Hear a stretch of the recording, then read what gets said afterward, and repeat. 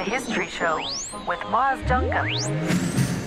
Good evening. On this week's programme, we are cousin nations, and so the people of Wales, of my ilk, certainly would have looked towards Ireland, starting in that 1916 to 1921 period. We visit Frongoch in North Wales and hear how local people commemorate the Irish prisoners held there after the Easter Rising.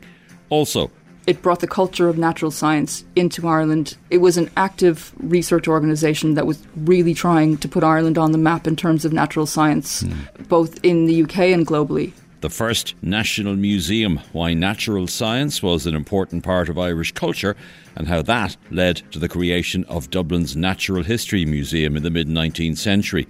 Plus, the origins of An Garda Síochána and how the Guards' dramatic early history quickly established their role in the Irish state. And that's where we begin this evening. 100 years ago, the provisional government of the Irish Free State was getting to work setting up new institutions that would serve the Irish people. For example, the country was going to need a police service. On the 9th of February 1922, a meeting took place at the Gresham Hotel to set up the Civic Guard, later on Garda Síochána. Just a few months later, elements in the nascent police force mutinied at its Kildare training centre. To get into the reasons why this happened and how the 1922 mutiny shaped the Garda Síochána into what it is today, I'm joined by historian Dr. Liam McNiff. His 1997 book, A History of the Garda Síochána, is an in-depth study tracing the history and development of the Guards. Liam, you're very welcome back to the History Show. Thank you very much. Tell us about that first meeting at the Gresham Hotel and how policing in this country started to be organised. I think it was it was like the first meeting of the GAA in Thurles. Yeah. It was a very small meeting. It was, and it's incredible.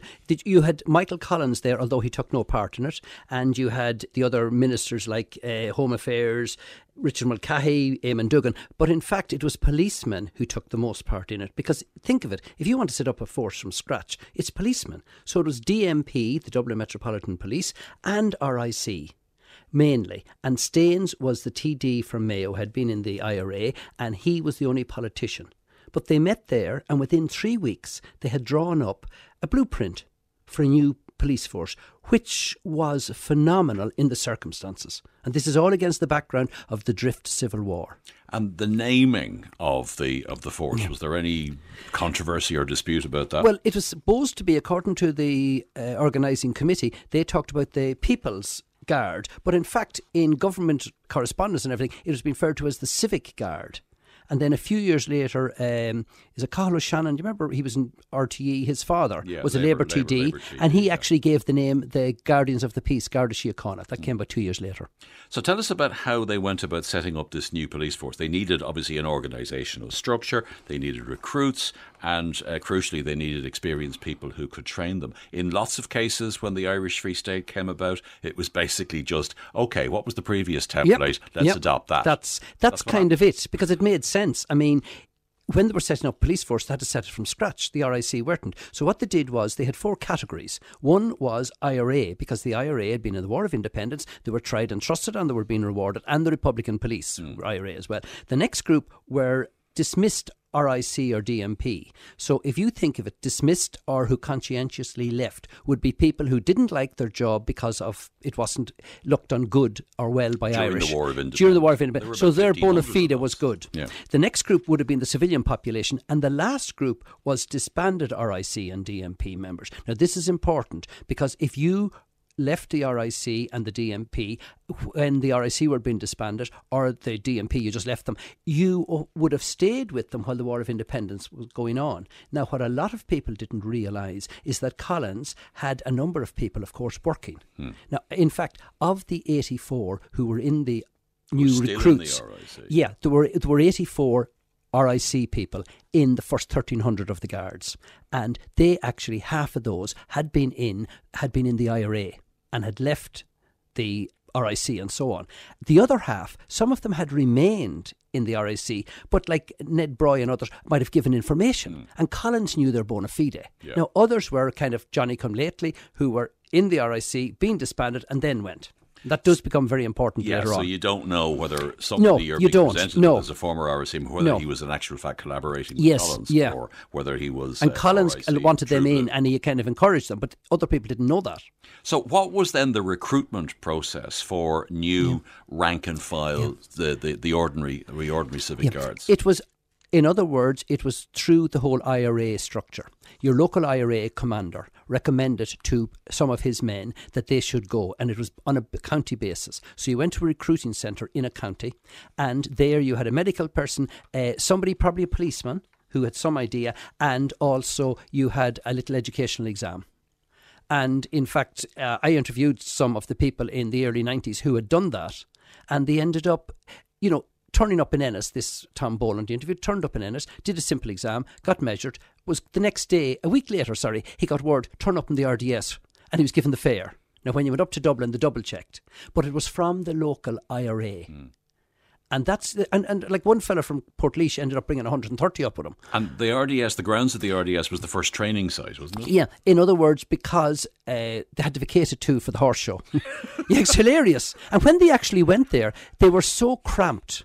They went, and in fact what they did was you were brought and you got a canteen. You went to a canteen and you had to buy your own enamel plate, knife, fork, spoon and mug. Can you imagine that? And then they went off and they were taken to the mess room, and then they got a big tea from a galvanised bucket. And then they went to the stalls, which would have been for the horses, and they filled an empty thing with straw. And in their innocence, of course, they thought the more straw I have, the better. But the more you had in it, it became curved and you fell off in the night. So they had to sleep there? Yeah.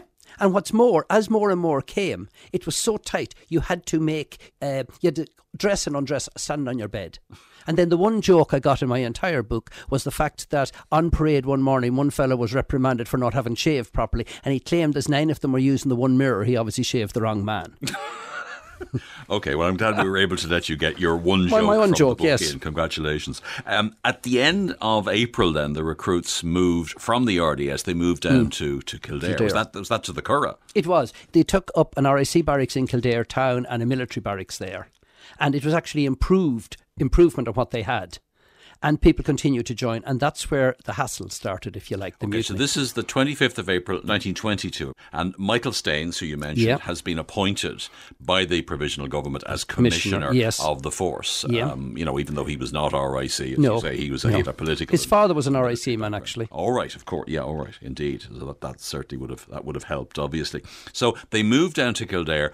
Why does trouble, as you say, begin in when they're in Kildare? Yeah. We have to remember this is all against the background of the slide to civil war from January till June. And remember too that they wanted, obviously, the new civic guard was being set up using mainly IRA men who had fought and put their lives on the line for Ireland. Now they're all there and they're used to their commander, their local commander. And in fact, it was the local commander who recommended they join. And when they went up, the local commander often was with them. But when promotion came, for superintendent or anything like that, who got the promotion? RIC. Now, on a pragmatic way, you stand back and say, well, of course, how else could you have somebody trying to organise a division or a district without having the experience? But to these guys, the RIC were their enemy. They were the enemy, yeah. Now, they didn't mind RIC as ordinary rank and file, but they didn't want them promoted. And the big problem was that Collins had a number of them there who had been double agents for him, but they didn't know that. And they resented this promotion of the RIC to commission positions. Now, how involved was Staines in all of this? I mean, when this dissatisfaction begins to emerge, what, if anything, does he do to try and quell this? Now, being fair, he seems, I suppose, if you want to be against him slightly or criticise him, he seemed to be a little bit out of touch. Like, it was an incredible situation, just what they were trying to do. But he seemed to be a little bit out of touch. And he was going ahead with what was working and so on. Whereas his next in line would... Patrick Brennan. Yes. He was far more in touch. And he doesn't seem to have briefed Staines on it. And this was growing. There had actually been talk of this in the RDS that people were annoyed. But they said, it'll change. We'll promote. But as time went on, and then in May... it was announced, Staines announced that there were 5 RIC men. appointed to senior positions in the new Civic Guard, and that was what lit the fuse. So essentially what happens in Kildare is a mutiny. It is. What form does that mutiny take? Very dramatic. I mean, you could make a great film out of it, in the sense that when these 5 were promoted, the men had formed a committee who were against this, and there were 1,300, and remember, they were armed, because they had got everything from the RIC. Which was an armed force, it's yes, important to remember. Yeah, they had revolvers, and all their rifles and everything had arrived down from Phoenix Park to Kildare. And you had 1,300 men armed there. They formed their own committee, and they signed a document saying they didn't want any more RIC. Staines called, I suppose, a face-down parade on the main area there, and he asked those loyal to him to stand out, and only about a dozen stood out. The other 1,200 stayed where they were. So he left, went to government, offered his resignation, they didn't take it. Now, then, what happened was, the next day, what the men wanted, and this is very clear, they were not against the Free State government. They were not against the treaty. They were against RIC men being promoted. That was their gripe, and they were very strong to say that. But the next day, the Free State government sent down, provisional government at this stage, sent down armoured Lancian things. Cars, yeah, and they pulled up outside the gates. Now, luckily, I think it was Superintendent Liddy, I think it was, common sense went out and said to them, look, we're not in mutiny against the government, we just want these men removed. Sean Liddy. Yeah, and there could have been, he was a TD as well, and which would be cool, you had TDs, in, because again, they'd been in the War of Independence, and they were TDs and former IRA men, but he convinced the army. Luckily, there could have been a bloodbath, they were literally facing each other. And from then on, it was 6 weeks of stalemate. So basically the army, Liddy convinced the army, this is nothing not to see here, go home. And remember, we're talking about, May, and the Civil War started, 21st of June or something, and the Four Courts have been occupied. I mean, it's an incredibly tense... Yeah, during all of this, yes, the Four Courts this is the background. Yeah. And we can't look on it without seeing it that way. Now, interesting you mentioned the Four Courts, because there's also a tie-up between Rory O'Connor and the Four Courts garrison and weapons and all of this controversy. Explain that to me. What happened there? Well, for a start, the mutiny in Kildare, they were going without pay and so on, and there's rival headquarters set up in Dublin. But on the night of the 17th of June, Thomas Daly, who was president of this men's committee, he and a few others left on the pretext that they were going to Dublin to collect a few civic guards who were on duty guarding banks and things like that. In fact, he wasn't. He rendezvoused with the anti-treaty leaders Rory O'Connor, Ernie O'Malley and Tom Barry. So he was anti-treaty. He was. And in fact, he was only using it as a pretext to disrupt the formation of the Guards. He rendezvoused with them. He came back to Kildare and they took all the guns, the whole army. They cleared it out and they brought it back to the Four Courts. By God, did that bang heads together, because the next day Griffith came down and Eamon Duggan, and they gave the following proposals. They said that the men would be paid all money due to them, an inquiry would be held immediately, and the men were suspended but not dispersed. So suspended with pay. With pay, and in fact, their grievances would be looked at. Researched. Yeah, and in fact, that was pure, I would imagine, because the Civil War started 4 days later. And the ones had all the guns. Now, in fact, they then set up an inquiry, and I mean, you didn't have any of this resort to the High Court or anything. I mean, people would really envy it today. In 3 weeks, 2 civil servants did an incredible job. You didn't have anyone kind of stopping proceedings and going to the High Court, and they inquired into what happened. They had 3 things. What happened, anyone to be disciplined, and any recommendations for the future. And that, was absolutely crucial. And they found out that, in fact, the vast majority of the 1,300 Civic Guard were good people who wanted simply the RIC wouldn't be promoted. And did the civil servants recognise that grievance? They did. Right. That major. And they were very fair. They interviewed both sides. And also that a little cabal of anti-treaty IRA who were in the force to disrupt it and use the grievance of the vast majority to cause trouble, either to stop the formation of the force or to get the arms. And in fact, the proof was, of the committee of 14, 5 of them left with the anti-treaty group and with the arms and never came back. Now, it's a very interesting story in and of itself. Obviously, mutinies they tend to be quite interesting for obvious reasons. Plenty of conflict, and as you say, would make a great movie. But there's more significance. This is a more significant story because, to some extent, this was instrumental in creating the Garda force that we know today. Yeah, what's incredible are two things, I think. One, very few people know that there was a mutiny in the Guards. You all hear of the Army one, which was crucial. And secondly, that they were armed when they were set up. They all had the Webley revolvers, I think that's how you say it, and they had rifles, some of them.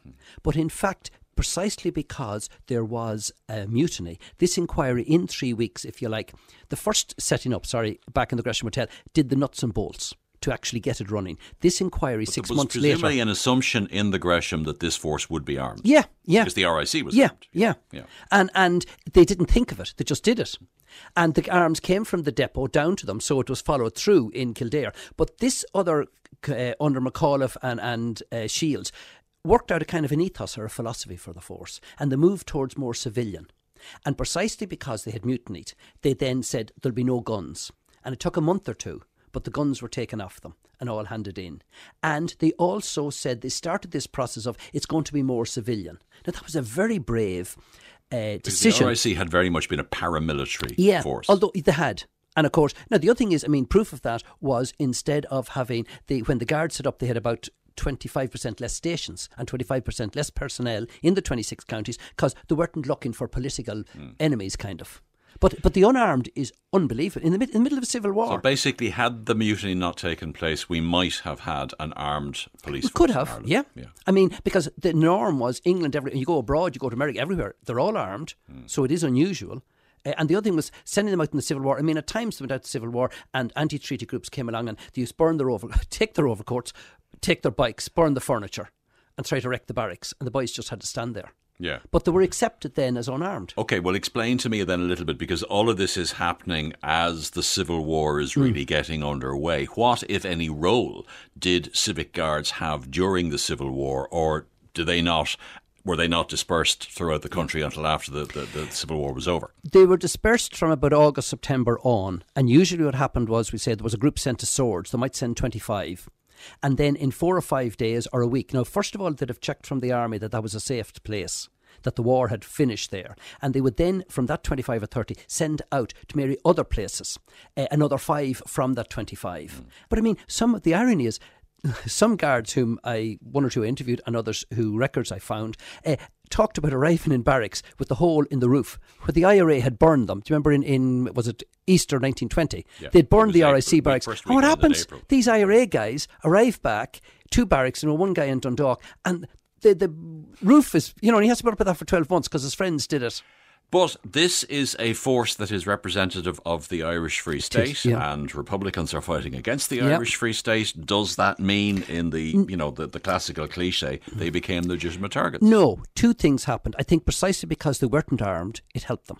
Now, originally, they actually, even in October, they were attacking IRA at times, but straight away, when O'Duffy came, he took all the arms off them. So they weren't regarded as legitimate targets, in the sense that now there were 1 or 2 of them killed, one by accident, another with he was a mistaken identity because his brother had been in the RIC. But they weren't legitimate targets, and precisely because they weren't armed, it gave them a security. And the people were, I came across thousands of begging letters to the government begging to send out the guards, especially licensing laws. Mothers, of course, and sisters talking about the husband and the brother and the son drinking far too much. This kind of idea. And you couldn't collect rates and a whole lot of things. So people were dying for them to come out. OK, you mentioned an interesting name there, and I know that he's not centrally associated with the mutiny, but Owen O'Duffy. So Staines is the commissioner. Staines doesn't last very long. No, he officially, in fact, after the mutiny, he only appeared a few times in Kildare. He's not really. And there was another fella offered the job, and O'Duffy then came along and he took it. I think there were civil servants who briefly were involved, were there not, in the administration. But O'Duffy then really effectively becomes the second commissioner of An Garda. It was a Sean O'Murahul, I think, was offered it but didn't take it. And then O'Duffy comes. And whether you liked him or not, he was full of energy and power. He was ahead. He ended up going away off the rails. And in fact, Cumann Gael wanted to get rid of him in 25. But by God, did he do everything. He wanted to get rid of him 8 years before. Yes, Cumann Gael had enough of him. And yet, at the same time, his energy, the men liked him. He was very strict, but he gave this great esprit de corps. He was always talking about this, and it gave them a great sense of their purpose and of everything. And, this group who came in had no training, and in a number of years, they were doing their jobs. Now, he'd arrived in some place in Meath, and they were in a library, and he found underwear and everything all over the books, so he gave off hell to them. You know, this kind of idea. But he was a disciplinarian. He was, but it worked at the time. Now, he obviously was, went off the rails, kind of, and Cumann Gael wanted to get rid of him in 25-26. Oh, you want them rearmed, by the way. In 25-26, he suggested, because Putcheen ones were attacking the guards of places, and there was a superintendent, I think, killed down in Tipperary, an IRA group or that, and he wanted them rearmed, but the government sensibly said, look, the civil war is over. But they stuck with him. Okay, so this is 100 years of An Garda Síochána. The meeting that set up the force took place in February of 1922, so the An Garda Síochána have been around for a century now. And Dr. Liam McNiff, the author of the book A History of the Garda Síochána. Liam, thank you very much indeed for talking to us about this famous mutiny, or not so famous mutiny, but now a little bit more famous.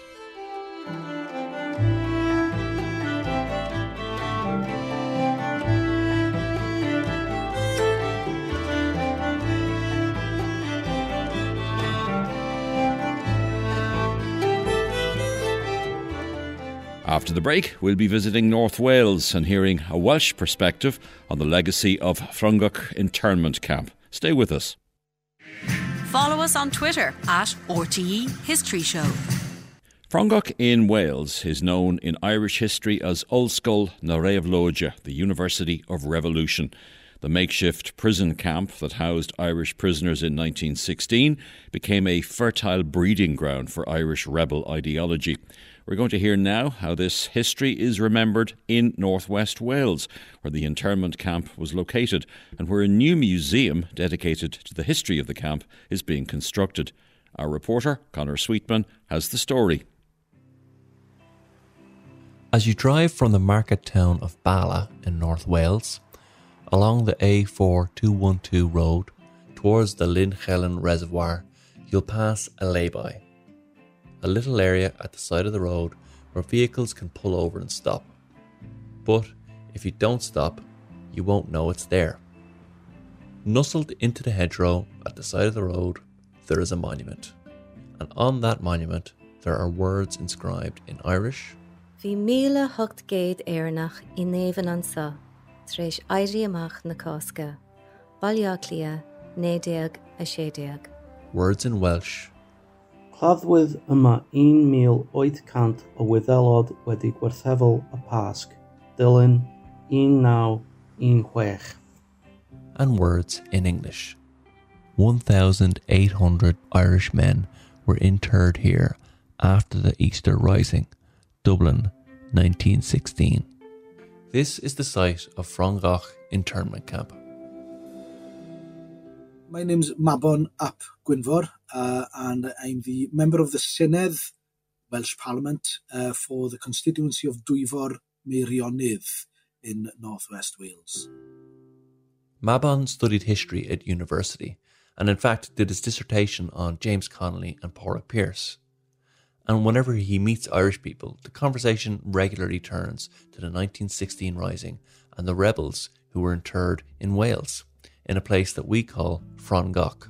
And of course, I didn't know when I first heard that, I didn't know what they were talking about. Because to me and to us, it's Frongoch, a completely different pronunciation. So Frongoch is in the old county of Meirionydd. It's a very, very rural village. It's not even a village, it's a hamlet. But the history of Frongoch has a very proud liberal, the old liberal tradition, and strongly non-conformist as well, and great independence of thought there. And it's a very Welsh-speaking area. You know, the majority of people who live there speak Welsh and have been for the last, forever. So, it hasn't been anglicised as much as other places. So it was an interesting choice for a prison camp, but you can see why they did it because of the structures that were there. It was very rural and very far from the towns and the centre of the populations of England. So as far as the British military were concerned and the British establishment, it was a safe place. You know, dump them in a rural countryside where they can't do any damage is probably the thinking, you know. But over time, it became a symbol. Just up the road from the Frongoch monument, about a 5-minute drive, there's a huge lake with a controversial history. Llyn. It's a man-made reservoir which was developed in the 1950s and 1960s, but it was the fact that Liverpool had asked whether or not they could take control of that land and drown it. And the people of Wales said, no, we don't want you to do that. There's a community living there. There's a whole load of farms. There's a little village there. And it became a cause célèbre for us in Wales because the people of Wales fought against the drowning of that community, but it was drowned against our will by the British establishment. So that became part of the call for more Welsh autonomy. And the tie-in between Frongoch and Tryweryn within the same square mile, there's a synergy there, certainly. Ironically, there's one British political figure who is considered an enemy by many Irish people, but is also celebrated by many people in Wales as a champion of Welsh nationalism. I'm going to mention a name to you now, which you're not going to like very much. A certain man called David Lloyd George. And Lloyd George was from, about 40 miles from Frongoch. He was from that same tradition, that same Welsh-speaking tradition. As far as domestic affairs is concerned, there's a lot to celebrate with Lloyd George. He secured the pension because of his experience looking at poverty in North West Wales and the way that Welsh farmers were being mistreated and they didn't have any money to fall back on when they were old. So domestically, there's a lot of things that Lloyd George is celebrated for, but certainly internationally, you've got Ireland, you've got Palestine, there's a whole lot of things that Lloyd George has to answer for. But, that was part of that tradition. And in the 20s, Lloyd George introduced a lot of those progressive policies domestically, which were part of that process. And then that raised the awareness that, okay, there is something worthwhile, some good ideas in Wales. In the 1950s, there was the establishment of the Welsh capital city in Cardiff. Then there was the adoption of the national flag. And these victories, while they may seem small, were hard won, and they were essential to fostering Welsh national identity. These things were stepping stones along the way to greater awareness. And throughout this period, as the people of Wales were fighting for autonomy, for sovereignty, for greater powers for Wales, they were looking elsewhere. They were seeking inspiration. And clearly, the one single constant was our immediate neighbour, Ireland.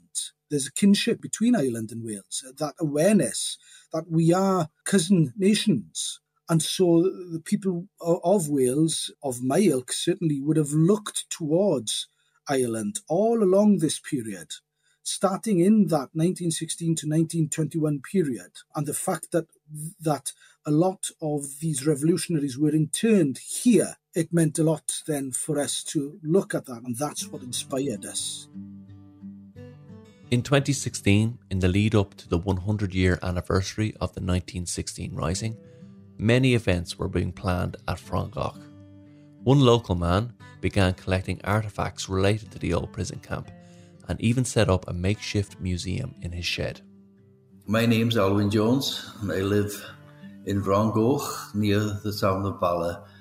In 2016, as part of the centenary celebrations, Alwyn hosted several groups at his home and showed off his incredible collection of documents, artefacts and photographs related to the old prison camp. Photos. What are the photos of? Photos of a bridge, a wooden bridge crossing over to the playing fields, just christened the Frongoch Croke Park. Another photo of some guard huts outside a house in Frongoch here. And the house is still here, so we could compare the two. And there's also a photo of the camp commandant, Higate Lambert, and other people, well, including his wife and daughter, outside the commandant's house. And the commandant's house is still standing. And I don't know how many other officers, there are several officers in the photo, including two censors who went through the letters coming in and coming out of the camp. Since 2016, over 400 people have signed the guest book at Alwyn's exhibit. In 2020, he obtained funding and planning permission to construct a purpose-built museum and visitor centre. The main structure is now complete and only the interior is to be finished and fitted out. Alwyn hopes to have the museum open by Easter 2022 and to keep the rich history of Frongoch alive. Back in 2016, here's Mabon again. I had the pleasure of attending a football match, Gaelic football match. The match Mabon attended was the All-Britain Junior Football Shield between Hertfordshire and Yorkshire. The piping that you hear in the background was recorded on that day. The game was held to commemorate a famous match that was played in Frongoch prison camp 100 years earlier. After the 1916 Rising, with so many inter-county players imprisoned in Frongoch, the camp hosted what became known as the All-Ireland Behind Barbed Wire. This was a legendary match between Kerry and Louth, with Kerry winning by just 1 point. It was an odd experience to go there and think, wow, I'm going to play a football match here, of all places. And it's a flat piece of land, but there's a little bank that raises from it and looks down. So you could go on that bank and it was like a natural seating area. You could watch the game, and someone was there reading the proclamation, and the president of the GAA, I think, was there as well at the time. And you've got the Southern Snowdonia Mountains are all around you. As someone who's followed or studied that 1916 rebellion, it was a special moment to have that match and witness it and be there. It brought a tear to the eye, to be honest. Conor Sweetman was reporting there with that Welsh perspective on the legacy of Frongoch internment camp and the movement to build a museum in the area to commemorate the Irish prisoners who were held there. After the break, I'll be joined by Shara Murphy to talk about the origins of Dublin's Natural History Museum. Follow us on Twitter at RTE History Show. We're going to look now at the history of one of Ireland's most popular cultural sites, Dublin's Natural History Museum. Housing an intact 19th century scientific collection, it offers visitors a glimpse into the early years of natural history. You may know it as the Dead Zoo, but as we'll hear, this institution is about much more than the display of static natural materials. From the time it opened in 1857, Ireland's first public museum served as an educational venue, frequented by ordinary citizens and visitors, as well as the leading figures in natural science. A recently published book from Cork University Press, The First National Museum, Dublin's Natural History Museum in the 19th Century, explores the institution's origins. The author is Dr. Shara Murphy, who joins me now in studio. Shara, you're very welcome to the History Show. The focus of the book is primarily on, I suppose, a cross-section or a short period of the history of the Natural History Museum, 1840 to 1870. The Victorian period. Was there a huge interest in natural history during those years?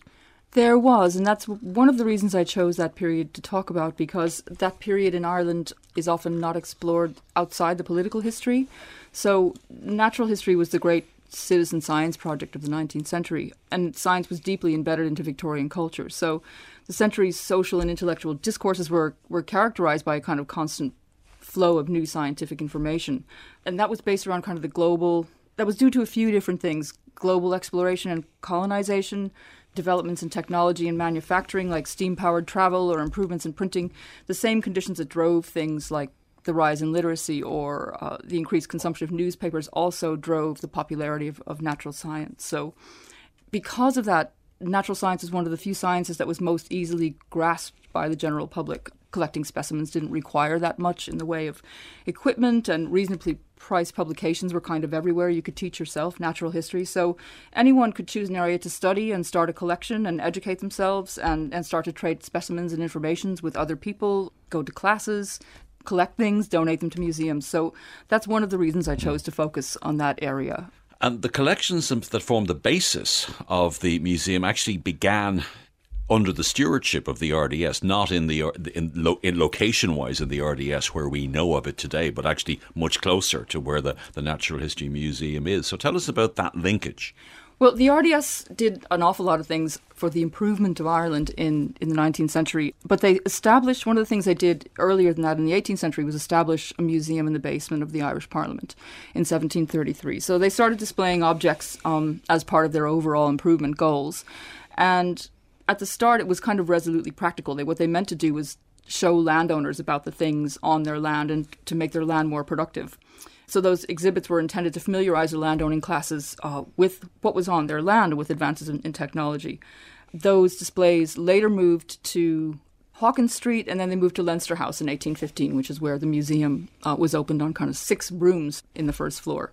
So that's where it actually begins. It begins in what we now think of as Dol Éireann, not in the building where it's housed, which is right next to Dol Éireann. Yes, it began in Leinster House. It's so familiar to me now, that fact, that I'm always surprised that people don't know it, but people are quite surprised to find that out. So yes, you'd go a big giant staircase up to the first floor of Leinster House and wend your way through 6 tiny, what used to be bedrooms for the Duke of Leinster's family. So tell us then about the building which we now think of as the Natural History Museum. When did that come about? How did that come about? Well, that was kind of in the works for a long time, because those 6 rooms outgrew their usefulness very, very quickly. The collections grew very quickly. And in the early 1840s, the RDS started talking about building a new museum. And that discussion went kind of around the houses until the early 1850s, when everything kind of aligned in terms of money and availability for that to happen. So they started building that building in 1856, and it was partly spurred on by the idea that the British Association for the Advancement of Science was holding its annual conference in Dublin in 1857.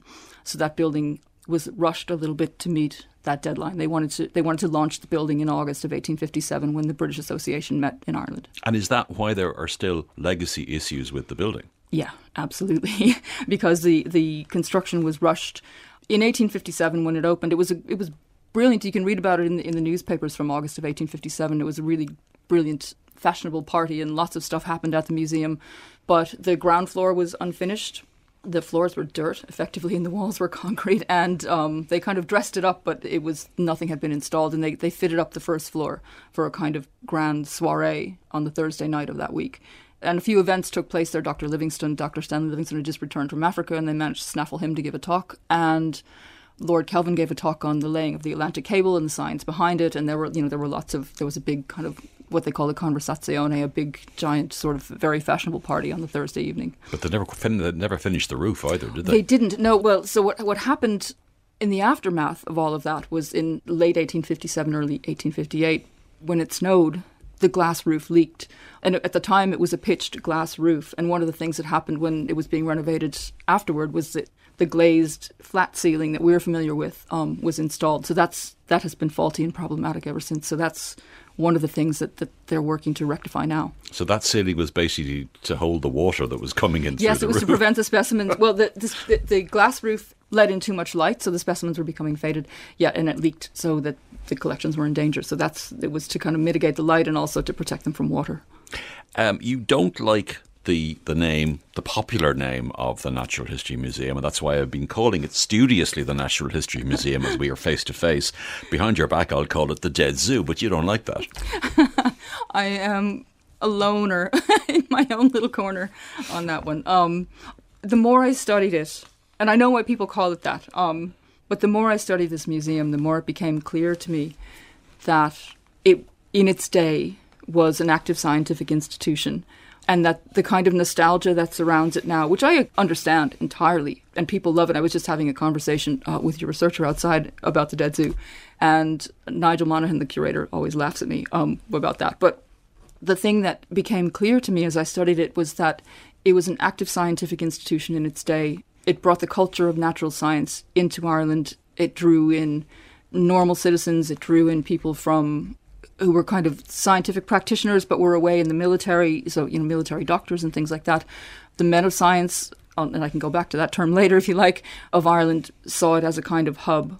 So it was an active research organisation that was really trying to put Ireland on the map in terms of natural science, both in the UK and globally. So it had as much a scientific function as the botanical gardens, the zoological gardens, and all of those. Yes. And I find that the language around it, the idea that it's a museum of a museum or that it's a dead zoo, kind of obscures that, and it doesn't really say what the museum did and what its importance to Irish history and the history of science in Ireland was, or the history of museums in Ireland, indeed. So, yeah, but I know I'm willing to occupy my lonely corner. I mean, to some extent, I know it's about science, but it's also about taxidermy, isn't it? The specimens are basically, in some cases, massive examples, but they are examples of the art of the taxidermist, aren't they? They are, which has changed a lot over the centuries, as anyone who's been to the museum and seen some of the taxidermical examples will know. Taxidermy is an interesting way of talking about science and an interesting way of preserving things, because the museum preserves specimens in a few different ways. One of them is obviously pinning insects. One of them is, in liquid.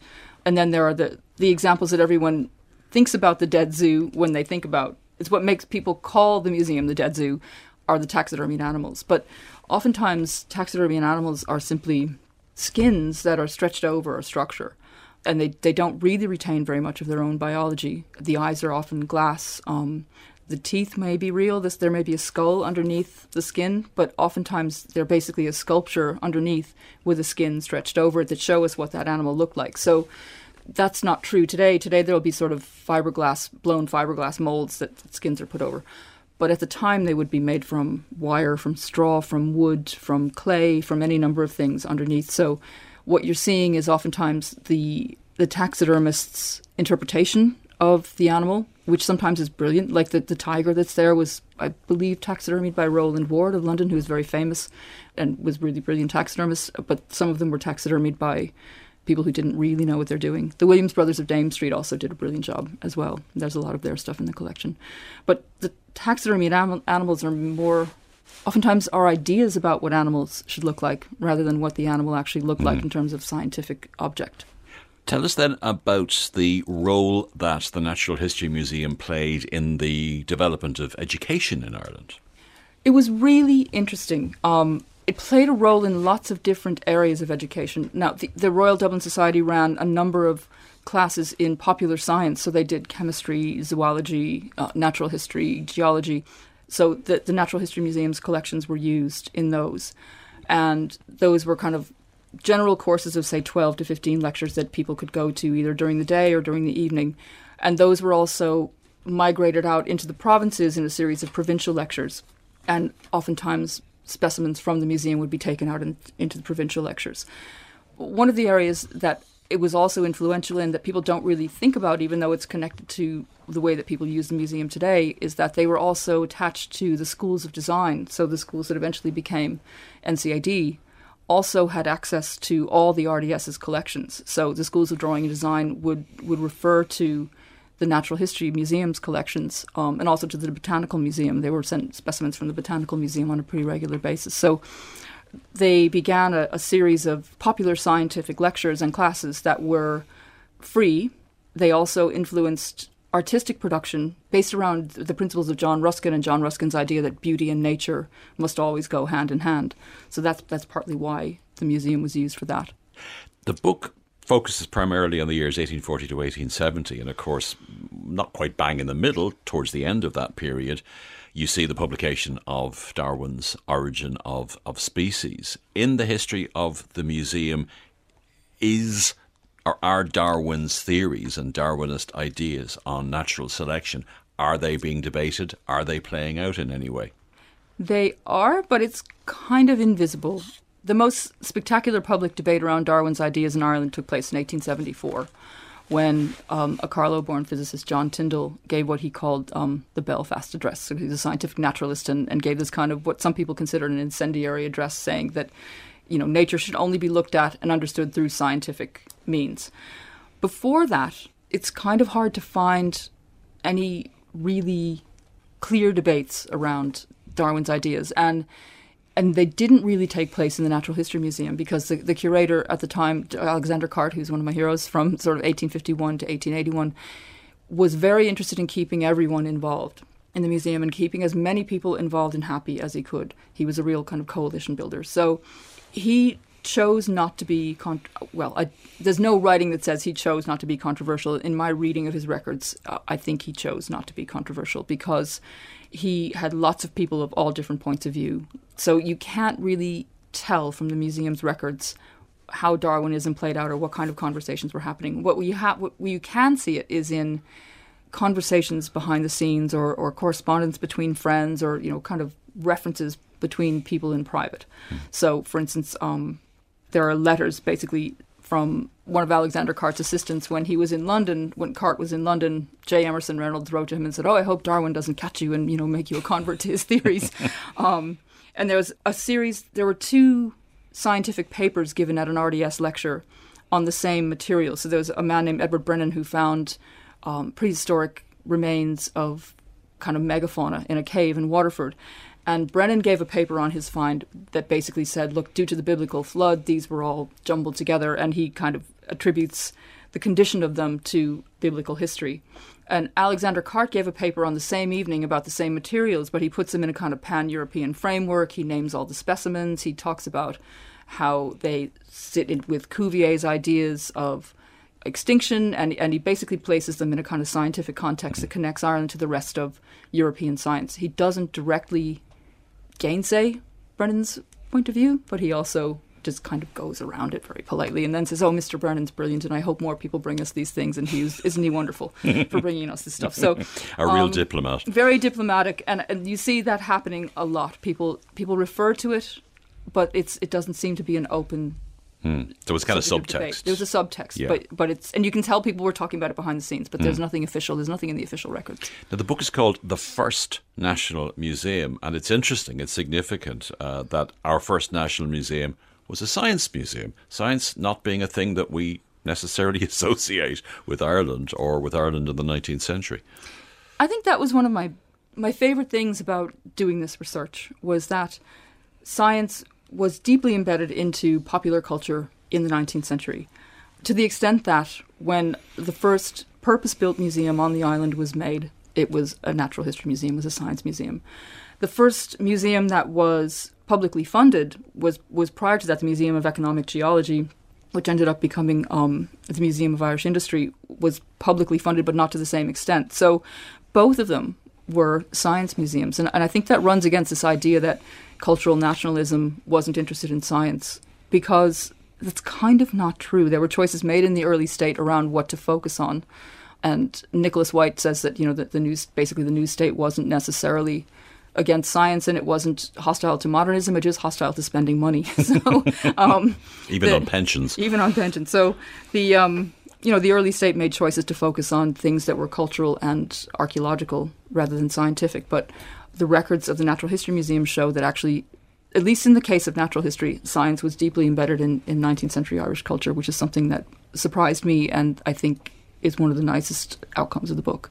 Well, it's a much beloved institution, and it's great now to have a history of that institution to find out where it came from, and that it was in fact our first national museum. That's the title of the book, The First National Museum, Dublin's Natural History Museum in the 19th century. It's published by Cork University Press, and my guest is the author, Dr. Shara Murphy. Shara, many thanks for joining us on The History Show.